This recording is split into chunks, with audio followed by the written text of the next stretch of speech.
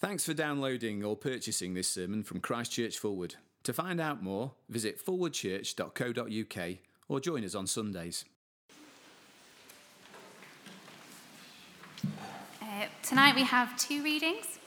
So the first reading is from Isaiah chapter 45, and we're reading verses 22 to 25, and that can be found on page 733.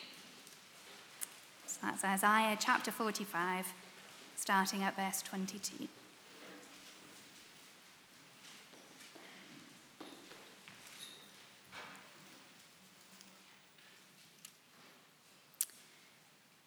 Turn to me and be saved, all you ends of the earth, for I am God and there is no other. By myself I have sworn, my mouth has uttered in all integrity a word that will not be revoked. Before me every knee will bow, by me every tongue will swear. They will say of me, in the Lord alone are deliverance and strength. All who have raged against him will come to him and be put to shame. But all the descendants of Israel will find deliverance in the Lord and will make their boast in him. The second reading is from Philippians chapter 2, and we'll be reading from verses 5 to 18, which can be found on page 1179 of the Church Bibles. That's Philippians chapter 2, starting at verse 5.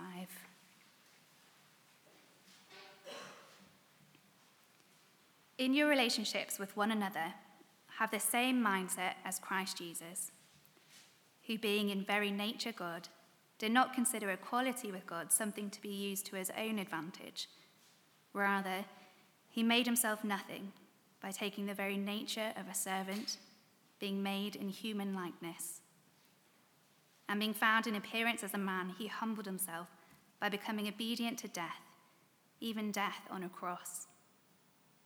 Therefore, God exalted him to the highest place and gave him the name that is above every name, that at the name of Jesus every knee should bow, in heaven and on earth and under the earth, and every tongue acknowledge that Jesus Christ is Lord, to the glory of God the Father. Therefore, my dear friends, as you have always obeyed, not only in my presence, but now much more in my absence, continue to work out your salvation with fear and trembling. For it is God who works in you to will and to act in order to fulfill his good purpose. Do everything without grumbling or arguing, so that you may become blameless and pure, children of God without fault in a warped and crooked generation. Then you will shine among them like stars in the sky as you hold firmly to the word of life. And then I will be able to boast on the day of Christ that I did not run or labor in vain.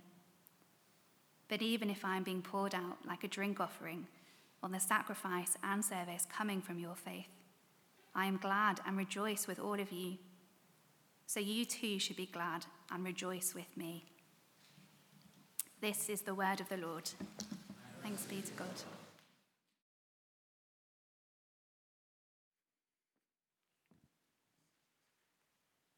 Thank you, Steph, and good evening, everyone. It's very good to have you here tonight. Do keep your Bibles open at that reading from Philippians 2, page 1179, if you just close the church Bibles. And let me lead us in a prayer as we look at God's word together. In Philippians 1:21, the Apostle Paul says, "For to me, to live is Christ, to die is gain." Our Father in heaven, as we come to set our thoughts on Christ tonight, we pray that the way Paul lived his life for Christ would increasingly be the way that we live our lives. And we pray this for your glory. Amen.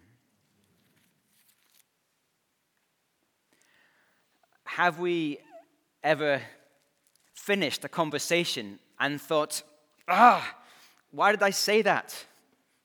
Why did I use that word or take that tone? Have we ever just felt grumpy with everyone around us? They just seem to be pushing all the wrong buttons in us.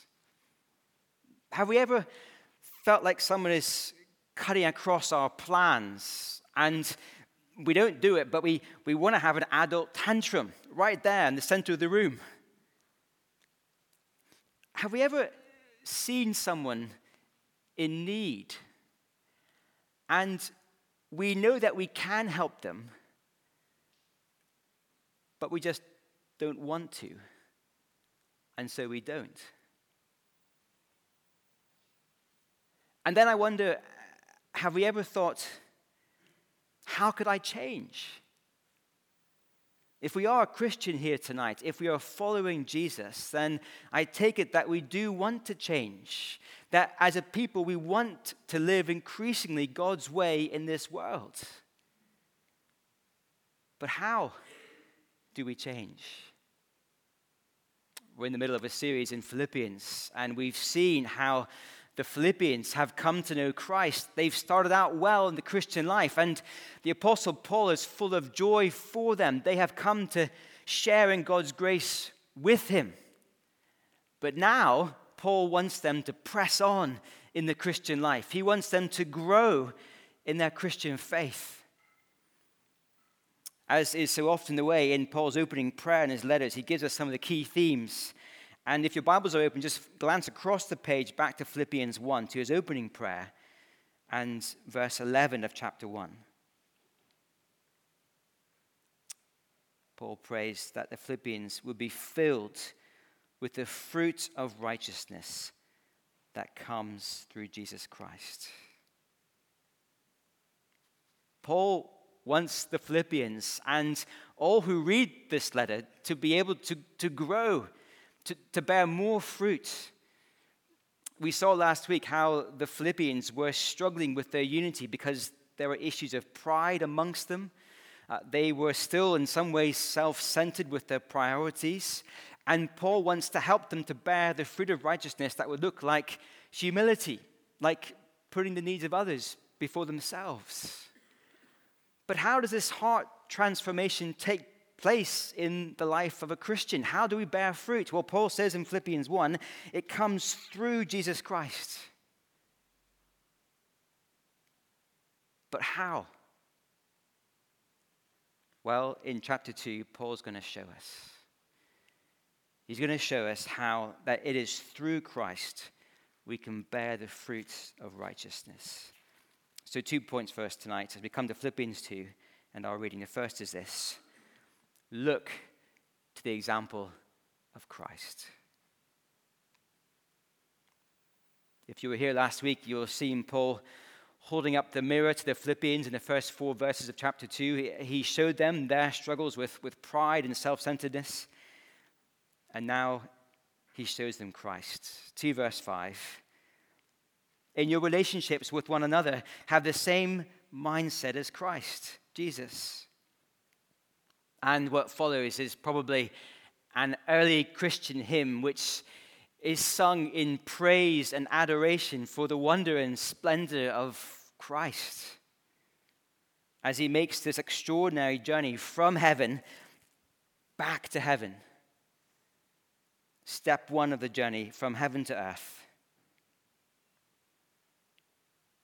Our culture is very sensitive to someone who uses their status for their own advantage. I think back to the time of the Queen's death. Remember that 5-mile-long queue of people as they wanted to just pass by the Queen's coffin to pay their respects.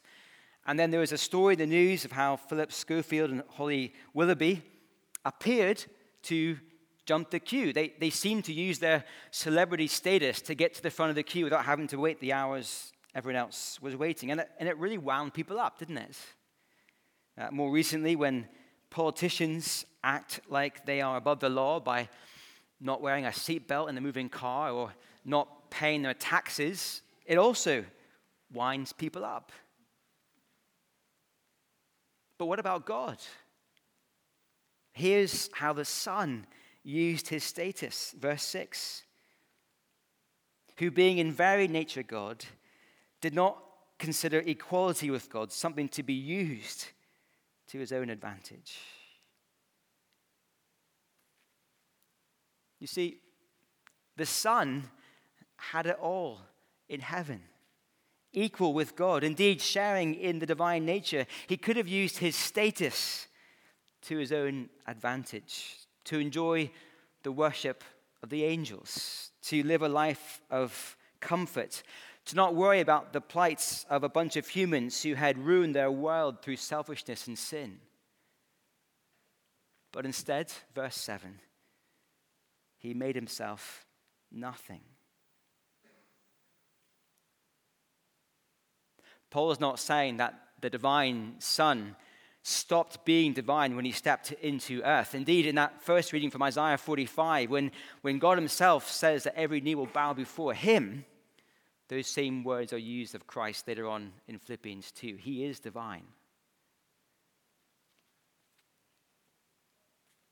No, he emptied himself. He made himself nothing. Verse 7 continues, by taking the very nature of a servant, being made in human likeness. If you like, this is addition, not subtraction. The Son taking to himself a human nature. Lizzie Simmons is a British swimmer. She has represented Great Britain at the very highest level. And she tells a story of how one day she decided to shun her kind of exclusive swimming experience to go and just spend an hour in one of the local council swimming pools and one of the open sessions for the public to have a swim. And mid-swim, a lady next to her stopped her and said, "You're a very good swimmer, you know." Lizzie replied, "Thanks." The lady persevered. "No, seriously, you should try and do a trial for a county or club or something." Lizzie replied, "Actually, I've been to the Olympics a couple of times." To which the lady replied, "Me too. Which sport did you get tickets for?"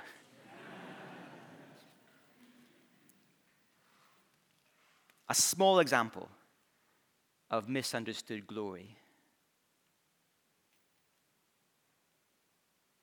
How much more so when it comes to Jesus? As he became nothing, taking on human nature, people laughed at him. He's Joseph's boy. What does he know? People mocked him and scorned him. They jeered at him. They called him a blasphemer, demon-possessed, they said. And they plotted to kill him. His own disciples didn't fancy washing each other's dirty feet, and so Jesus himself knelt down and washed what they would not do. A true servant. And all along, he was the one who made them. What a remarkable way to use status. From heaven to earth. And then step 2, from life to death. Verse 8. And being found in appearance as a man, he humbled himself by becoming obedient to death. The death of Jesus was no accident. He was not some victim of circumstances, a plan gone wrong. No, he willingly chose to die. He cried out to his heavenly Father, "Not my will, but yours be done." And out of love, out of obedience, he chose death. Not just any death, verse 8, even death on a cross. The Romans reserved crucifixion for the lowest of the low, the worst criminals. If you were a Roman citizen, you were normally spared the cross because it was too shameful. But Jesus died on a cross. This is how low he was willing to go. And on the cross, they mocked him, saying, "He saved others, but he cannot save himself." But they were only half right. Jesus could have saved himself. He could have stepped down from the cross. He could have summoned angel armies to crush his enemies. But he chose to stay there for people like you and for people like me. Ruined sinners, trapped in a pit of our own sin, awaiting God's righteous judgment for how we've rebelled against him. And Jesus hung there to take that punishment onto himself. This is the mindset of Jesus, from heaven to earth, from life to death, for us.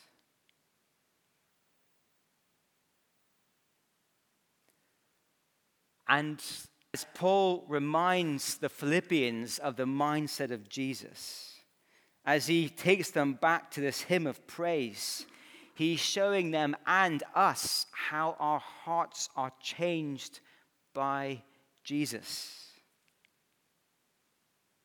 There is no silver bullet in the Christian life. There is not some special pill, a hidden routine, a particular experience, some magic formula that converts our hearts from their natural state of pride and self-centeredness to a place of righteousness where we humbly serve for the sake of others. No, this transformation takes place as we gaze at Christ.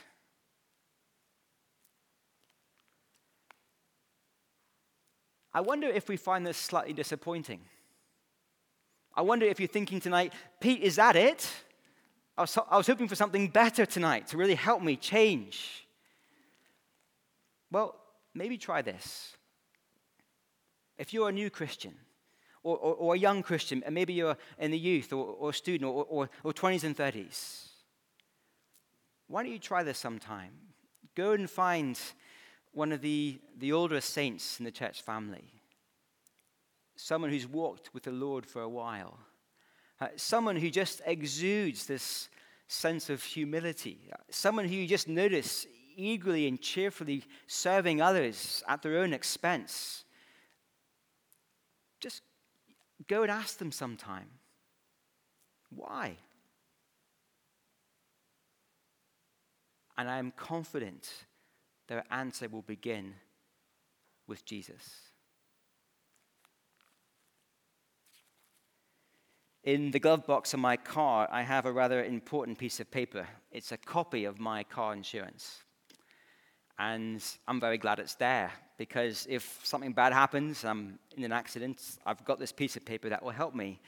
But when things are going well and I'm not crashing my car, then I don't really look or think about the bit of paper. It's just there in my glove box of the car, and just once a year I look at it to renew it.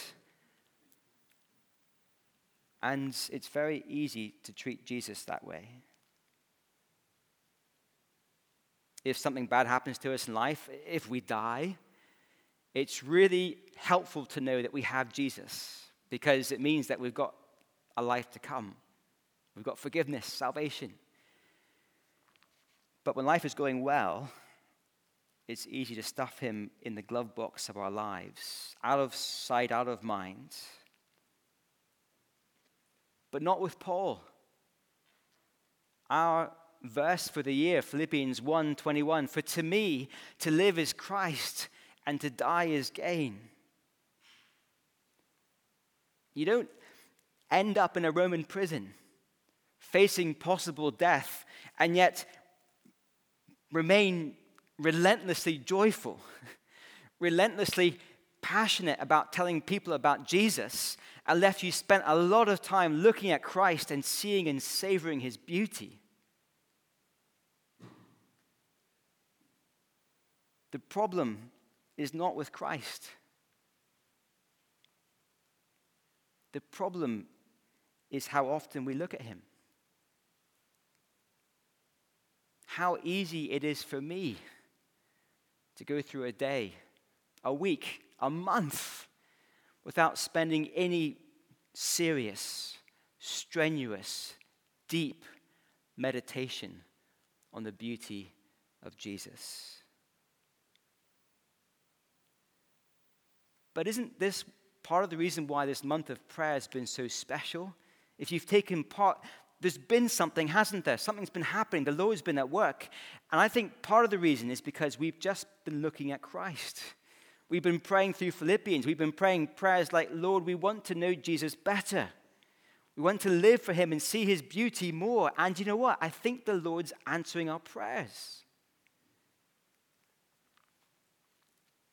Let's keep praying for more of Jesus. That we would spend more time looking at his beauty, his heart, his example. Because as we look at him, our hearts are changed.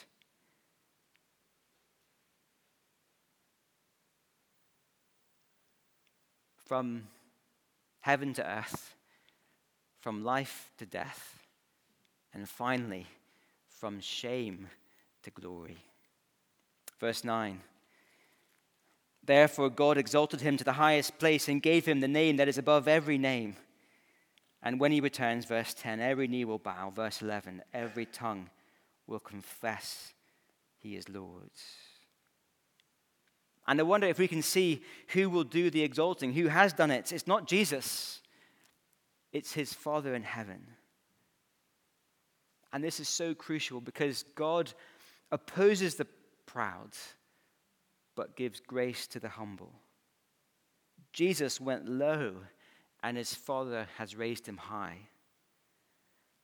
And if we are to follow the example of Jesus in humble service, if we are to go low for the sake of others, people might well take advantage of us. They might well mess us around.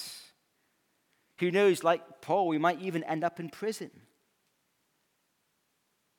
But to see how the Father treats his Son gives us great reassurance. Glory follows shame.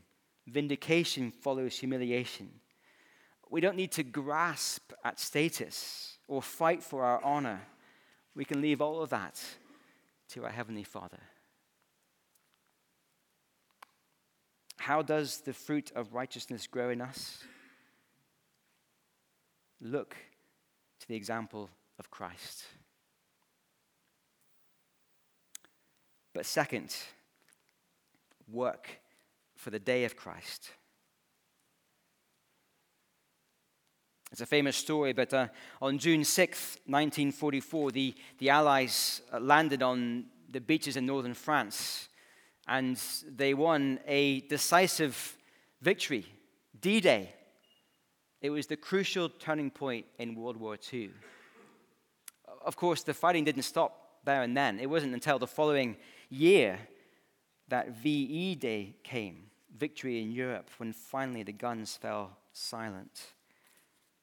And this gap between D-Day, when the war was won, and VE Day, when the fighting stopped, it's a great picture of the Christian life. On the cross, Jesus won the decisive victory over sin. And at his resurrection, he conquered death as well.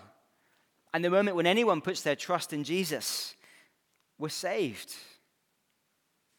But there is a now and a not yet to our salvation. We've just been seeing in Philippians 2 how Jesus is in heaven now exalted, but he will return one day, and on that day every knee will bow before him. And on that day, it'll be a day of final salvation. Paul mentions this back in Philippians 1, last week, Philippians 1:28. We will be saved in the future when Christ returns. And just as the Allied soldiers still had a job to do after D-Day, they had to still keep fighting and progressing forward until VE Day, so the Christian, us tonight, we have a job to do. Christ has won the decisive victory in the cross, but he hasn't come back yet. And in between those two moments of salvation, we're called to work until the day of Christ. Look at verse 12. Therefore, my dear friends, as you have always obeyed, not only in my presence, but now much more in my absence, continue to work out your salvation with fear and trembling. I wonder if we realize this, that the Christian life in between these two moments of salvation, It's a life marked by work, by serious endeavor. There's a life to live. And the therefore at the beginning of verse 12, it's there for a reason. The motivation to work this way as a Christian all flows out of what we've just seen about the Lord Jesus. As we look at him and see his beauty and his example of service and his exaltation to the place of highest honor, it's these truths about Jesus that spur on our work now in the present until he returns. We don't earn our salvation. On this point, Christianity is radically different from any other religion in the world. We don't have to do anything to be saved. We trust in Jesus. But having been saved, we have a life to live. We have work to do until Christ returns. What does this work involve? Well, verse 12, it includes ongoing obedience. Now, obedience can be a bit of a kind of unpopular word in our culture today. It doesn't have a good press. Our culture tends to prize self-determination, defiant individualism. We can be anyone we want. It sounds brave and bold. It's also disastrous. We're seeing the fruit of that mindset in our culture: deep division, insecurity, and despair. But Jesus has been exalted to the place of highest honor. He is the one before whom every knee will bow. There is a Lord over all, and as Christians we're called to obey him. Not as some cruel taskmaster. Jesus is the kind of Lord who first died for us. And in fact, the obedience he calls us to is nothing less than he's done for us. In fact, in verse 8, when he died on the cross, it was the ultimate act of obedience. We're simply called to follow in his footsteps as we obey, verse 12. And this life of obedience, this work we're called to in Christ, it's all the stuff Paul's been talking about. It's humility, not pride. It's service, not selfishness. It's love, not grumbling and arguing. We have work to do until Christ returns. But I wonder, at the end of verse 12, did you notice something that's a bit uncomfortable? He says, we do this with fear and trembling. What does Paul mean by that? He doesn't mean that our salvation is in jeopardy, as if we have to work really hard now to earn our way into God's kingdom when Christ returns. That goes against everything Paul is saying. The moment we believe, we are saved. What does he mean by fear and trembling? Well, verse 13 explains. For it is God who works in you to will and to act in order to fulfill his good purpose. I don't know, just imagine you play five-a-side football on a Friday night with some friends. I'm sorry if football's not your thing, just bear with me. But it's a chilled-out league. It's a bit of fun with mates. You have a good time, nothing too serious. But just imagine next Friday evening, you go down to the pitches, and at the far end, you see a figure you vaguely recognize. And as you walk across the pitch, you realize that it's Jurgen Klopp, Liverpool manager, in case you didn't know. He's taken some time out of his busy schedule trying to rescue Liverpool's season to come and to watch your five-a-side football team mess around on a Friday night, because he's going to come and help you. He wants to coach you for a bit, to work out how to make you a better team. If that did happen, wouldn't it change how it felt to play football on Friday nights? Before, you'd sort of joke around and mess around and sort of be half-hearted as you chase the ball. But if Jurgen Klopp is watching, you'd be all on it. No messing around. You'd be running hard, tackling hard, trying to show him what you're made of. There'd be a seriousness about your training. How much more for Christians? We don't have Jurgen Klopp on the sidelines or any other human trainer. We have the Holy Spirit in us. He is the one who began a good work in us. He is the one who will carry it on to completion until the day of Christ, Philippians 1:6. And to have the awesome God, the Holy Spirit, living in us day by day, spurring us on to work, aiding us, nudging us, prompting us to live for Christ. What an awesome life that is to live. Doesn't that change how we view our Christian lives? Doesn't it give us a sense of seriousness, of gravity, of weight about how we live until Christ returns? And it's good news. We need this help, don't we? In verses 14 to 15, I think Paul's almost certainly referring to the people of Israel. They were redeemed from Egypt. They were on their way home to the promised lands. And in the middle of that story of the now and not yet of their salvation, in the desert, they began to grumble and argue, and they faltered. But for us, this side of the cross, in the age of the Spirit, we have God living in us, helping us, aiding us, spurring us on. And so the end of verse 15, then you will shine among them like stars in the sky as you hold firmly to the word of life. As we work, as we live in the not yet of our salvation to come, we must hold on to the word of life. That is the gospel of Jesus. But as we hold on to that word, and as the Spirit works in us, so we are helped to lead this light that shines like stars in the night. What does all this mean in practice? Let me sketch out what it might look like for us tonight. Imagine next Sunday evening, before we all come to gather again next week, God willing. Imagine each of us on our own just takes 10 minutes to slip away quietly to a room somewhere on our own, and we kneel down, we open up God's word, and we meditate on Christ. We gaze at his beauty. We fill our hearts and minds with how he's loved us and died for us and rescued us and saved us.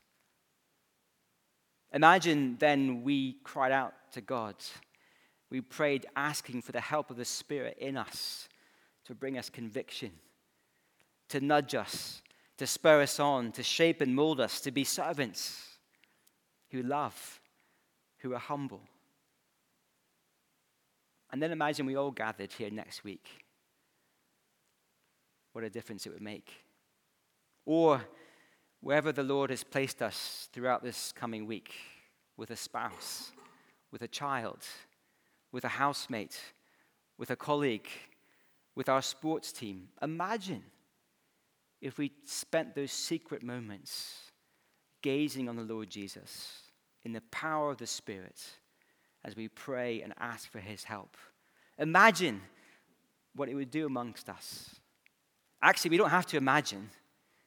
We would shine like stars in the darkness.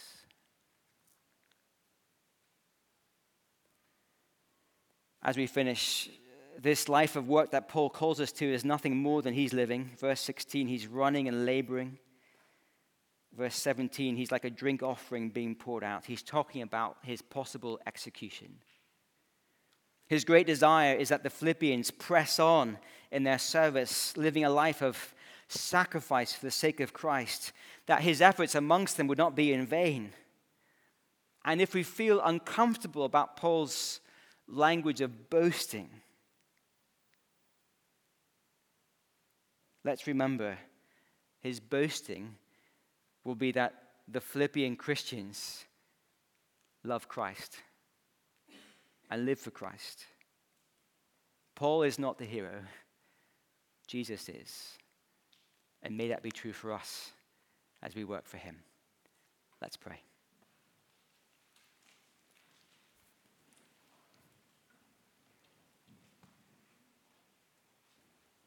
For to me, to live is Christ, to die is gain. Father, in these brief moments you give us in this world between the cross of Christ and the return of Christ, we thank you, you've given us work to do, good work. As we gaze on Jesus, Father, please change our hearts. Make us a people who shine with humility and love and sacrifice until the day Christ returns. In his name we pray. Amen.